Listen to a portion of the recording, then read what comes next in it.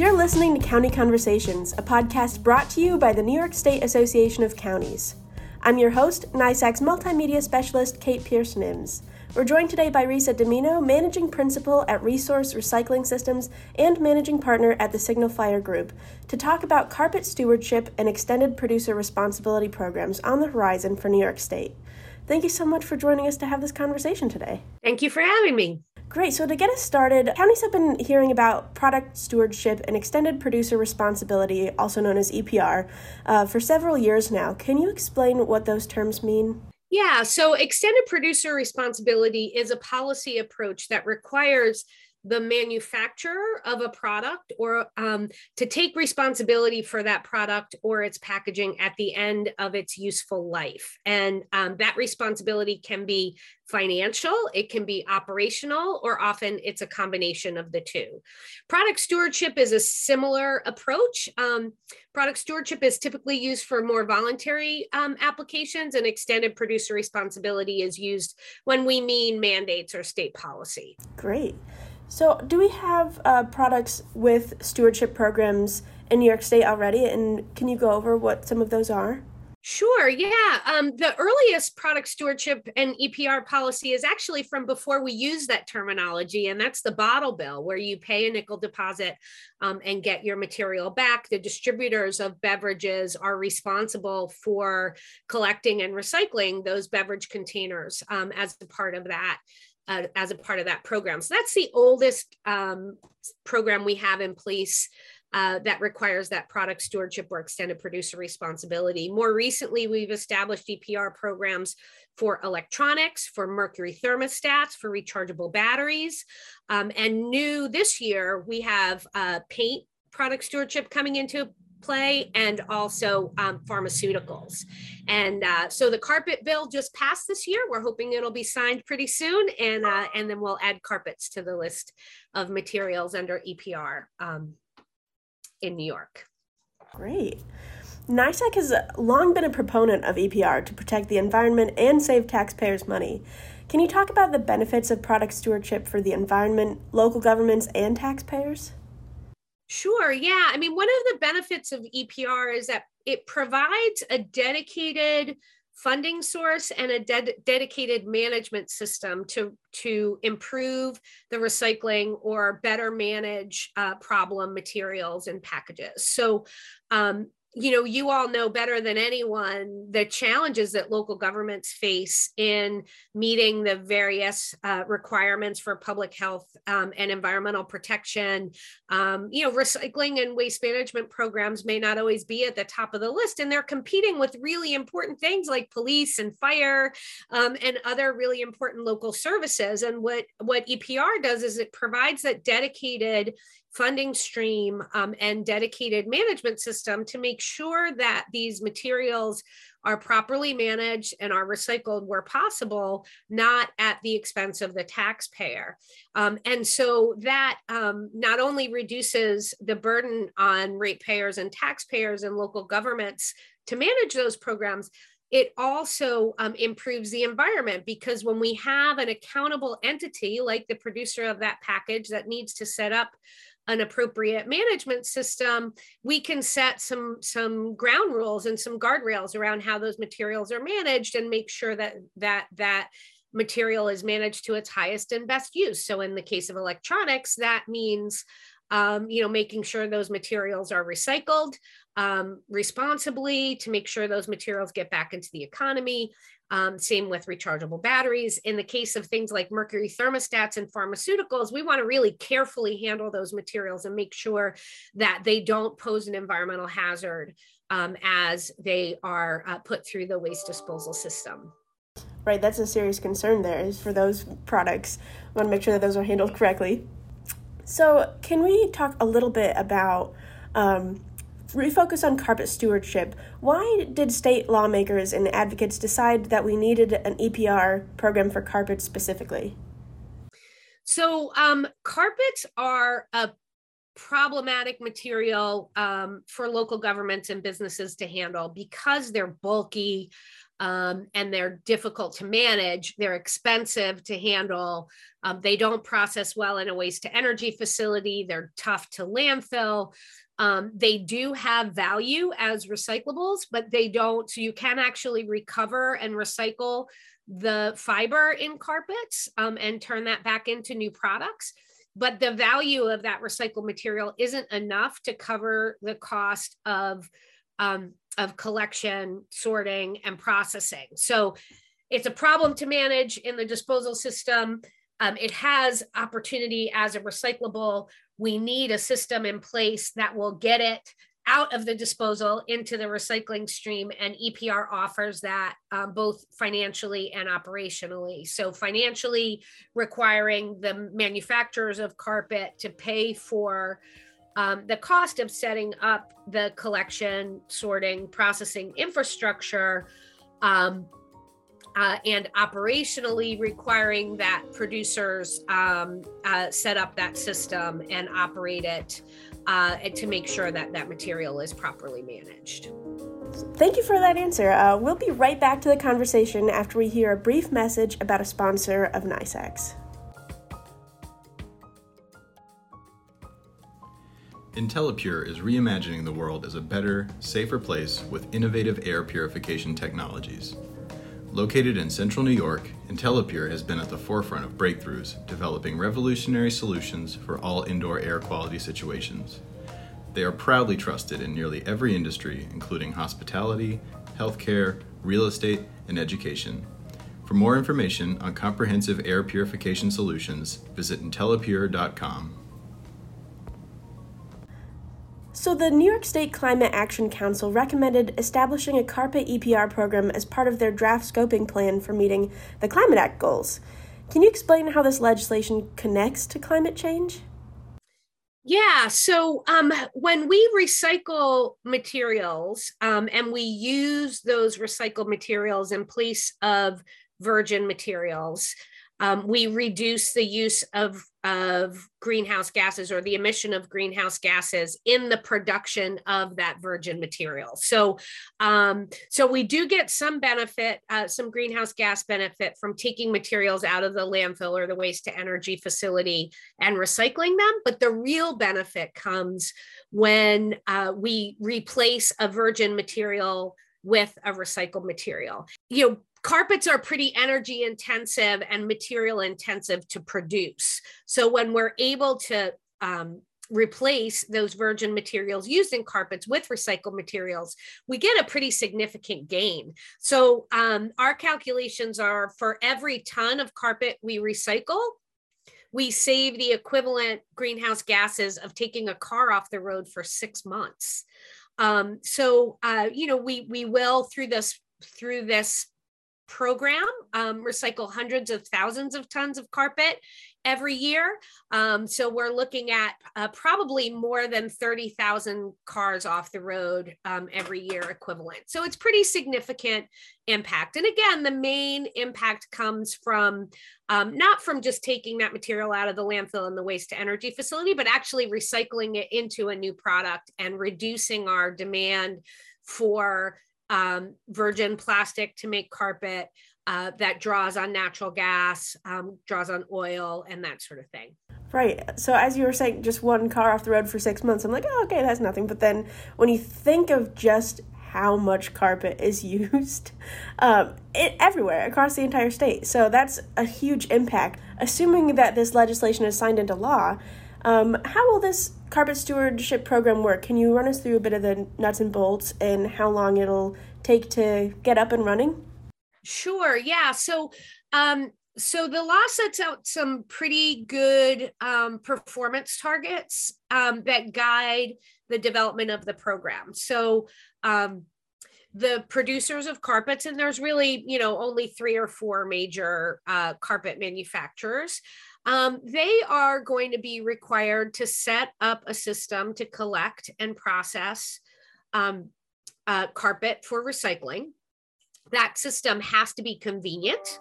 So everyone in the state has to have ready access to a drop-off location for carpet. And that system has to achieve certain recycling goals.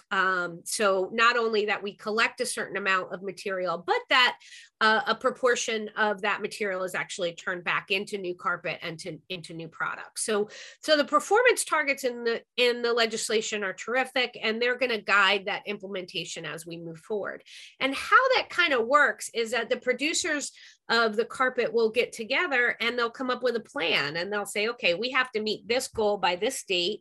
And here's how we're going to do it. We're going to set up collection sites in these places. We're going to partner with these retailers and these local governments. The carpet recyclers, who we at Signal Fire work really closely with, are ready to come into New York and establish new facilities to consolidate, sort, and process carpet to get it ready for the end markets. So the manufacturers will make arrangements with those recyclers. They'll establish their facilities. And this network will be up and running within a couple of years' time. And then the DEC and the carpet manufacturers will be responsible for making sure that folks within the state know that this is how materials should be handled. Retailers who install carpets would then have a ready way to take those carpet back and get them into the recycling stream. So we should have an efficient and effective, convenient system for collecting carpet statewide within a couple years' time.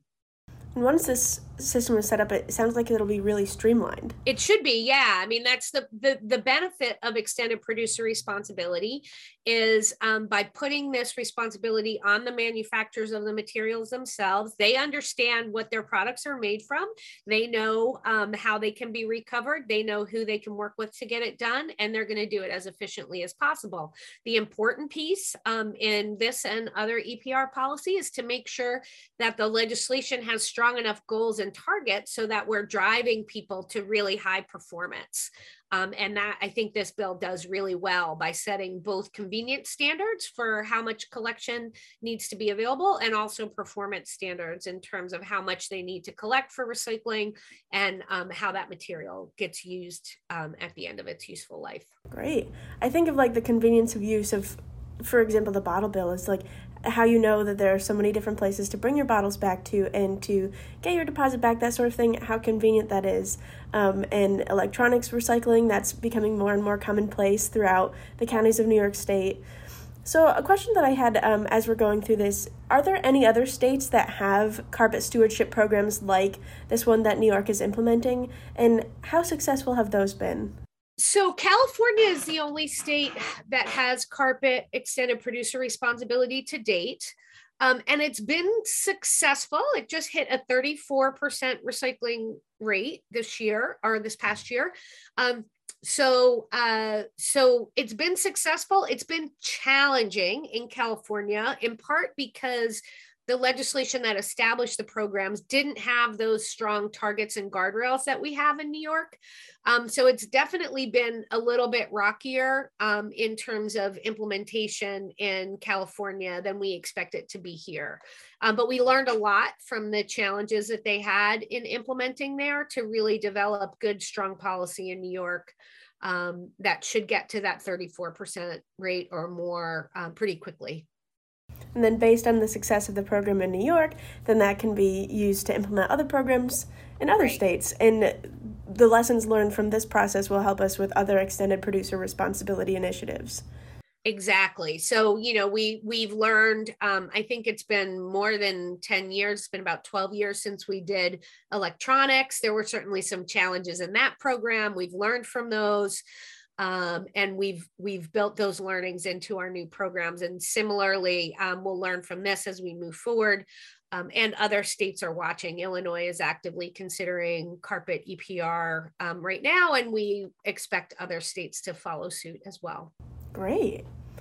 So this legislation also includes a ban on the sale of carpets that contain or are treated with PFAS, or these forever chemicals. Why was this important to include, and when will this ban go into effect? So it's an important policy goal for New York and many other states to get chemicals, these forever chemicals like PFAS, out of commerce. So in furtherance of that goal, we need to look at products like carpet that routinely utilize these chemicals for flame retardancy and other performance factors. So it's really important as we're looking at regulating carpet and developing a system around recycling carpet, we want to move these materials out of the carpet stream. We don't want them necessarily recycled with carpet in perpetuity, right? We want to get them out of commerce. So it was an important thing to incorporate as we were looking at other factors like incorporating recycled content in carpet and other design factors. The phase out of PFAS fully goes into effect at the end of 2024. So by 2025, that material should be completely out of carpet in New York. Great. That's a pretty quick turnaround as we're already halfway through 2022. So That's great. So at the time of this recording, the legislation has been passed by both houses of the state legislature, and the next step is for the bill to be delivered to the governor for her signature. Are you optimistic that this legislation will be signed into law? Yes, I am optimistic. I think, it's pretty clear that the legislation provides terrific environmental benefit. It also provides great economic benefit, not only reducing costs for local governments and businesses, but also creating an opportunity for new business. As I mentioned, the carpet recyclers are very ready, willing, and able to come into New York and establish their business operations. So there's really a lot of good reason to get this done. I think the administration, has some concerns. They may be looking for a chapter amendment or things of that nature. I don't think it's anything that can't be worked through. And so we're looking forward to working with the administration and the legislature to get an agreement, get it signed, and start working on implementation. Fantastic. So as we're coming to the end of our conversation here, is there anything that you would like to discuss with the county officials throughout the New York State about extended producer responsibility or about stewardship programs in general? Anything that you think that we should be aware of or that is worth further discussing? Well, I do want to really thank NYSAC for playing such an important role on this issue over the past number of years and really taking this on as a key strategy moving forward. It is critical that we improve recycling and waste management strategies in New York. And it's also critical that that not be done on the backs of taxpayers and ratepayers around the state. And so really pleased that NYSAC has embraced that message. And I think we have really enjoyed the partnership and helping to sort of understand. I often work from the recycler's perspective or from the policy perspective.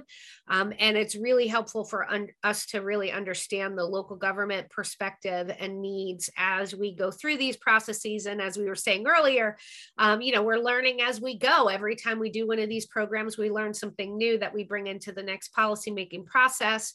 And so we definitely want to keep hearing from folks at the local government level about what's working, what isn't, what the challenges are, what's the next product you want to see us tackle.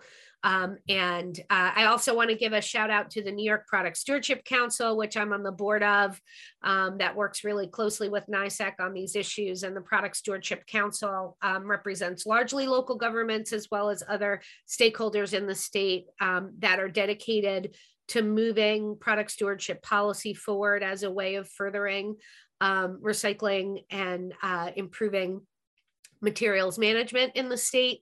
And so we're really looking forward to continuing that partnership between NYSAC and the council.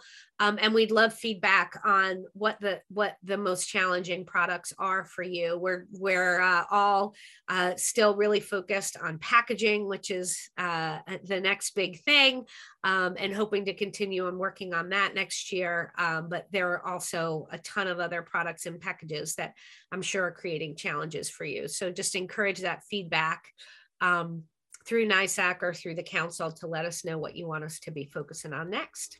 Great. Carpets today, something else tomorrow, right? So Absolutely.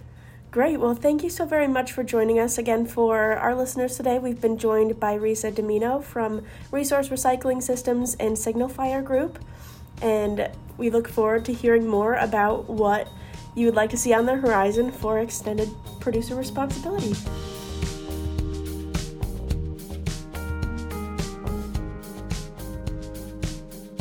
Thanks for listening to this episode of County Conversations, brought to you by the New York State Association of Counties. We hope that you will continue to enjoy these county government-focused conversations, so make sure to subscribe to stay up to date.